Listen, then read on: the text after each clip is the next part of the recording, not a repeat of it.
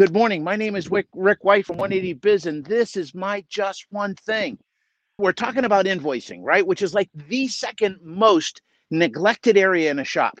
Last week, we talked about curious. We talked about curiosity. That is really, really important. But today, I want to talk to you about the second C, which is control. The word of I don't know if you get our little Facebook things, but the word was escape. What do I mean by that? Most of us do not communicate properly with our clients or with our potential clients. In other words, it's not that we mean to hide stuff, but we do, either through a lack of communication, omission, or just hoping and praying they don't realize what we're doing because we're afraid of being called out on our pricing, etc.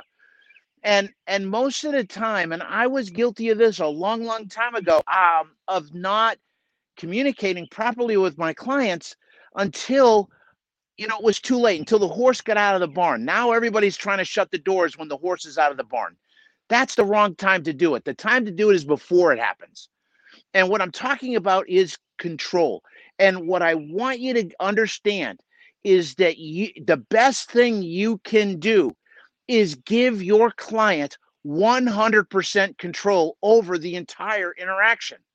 Now, how do you do that? The first thing you do is you discuss any potential upfront charges right at the get-go. You can do that through text. You can do that so they're authorizing through email or text. You can have them sign a piece of paper. Whatever it is, I don't care. But let them stay in control. See, people don't mind spending money. The thing is, they want the choice. That's what we want. That's what they want.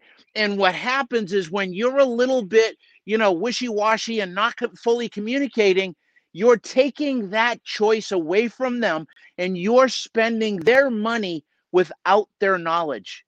And that is wrong. Transparency today is a differentiator. When you can sit down with the client and say, hey, thanks for coming in. We do things really different. Let me explain to you what that looks like. And then you do what you say. That transparency is a differentiator. They're not treated like a number. They're not on a conveyor belt. They're not, just a unit where we're trying to get some money out of them. You're going to get in front of them and you're going to say, hey, this is what you're asking us to do, right? We talked about curiosity. So we understand that part of it. Now we've got to keep them in control. You want that so that it's documented. You want to stay curious and document, right? Document control. How do you do that? By getting their authorizations at different key points. How else can you do it?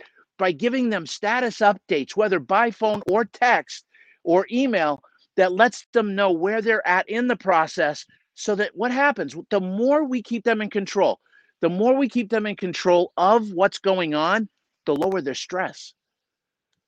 The lower their stress, they have options. So I want you to really get this. The control part is critical. Write the repair order while you have your client on the phone. When they're calling to make the appointment, write it up. And then send them a text saying, hey, while I got you on the phone, I'm sending you an authorization so that you and I are on the same page. I'm asking you to allow us to go up to, remember those two words, up to this amount of money to help you with your issue. That's the way it is. Do it that way. Or if they're walking in, have it pre-printed.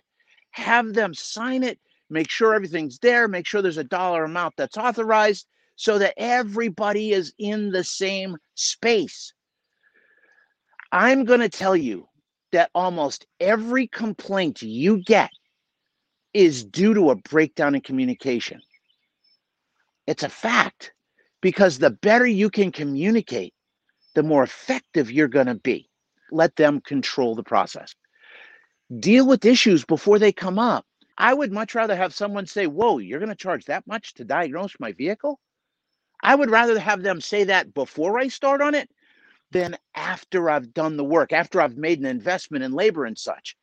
So I would much rather have that communication ahead of time. Keep them in control. So far, we've talked about stay curious and document control. This is Rick White from 180 Biz. I want to thank you all for being here. And this is my Just One Thing.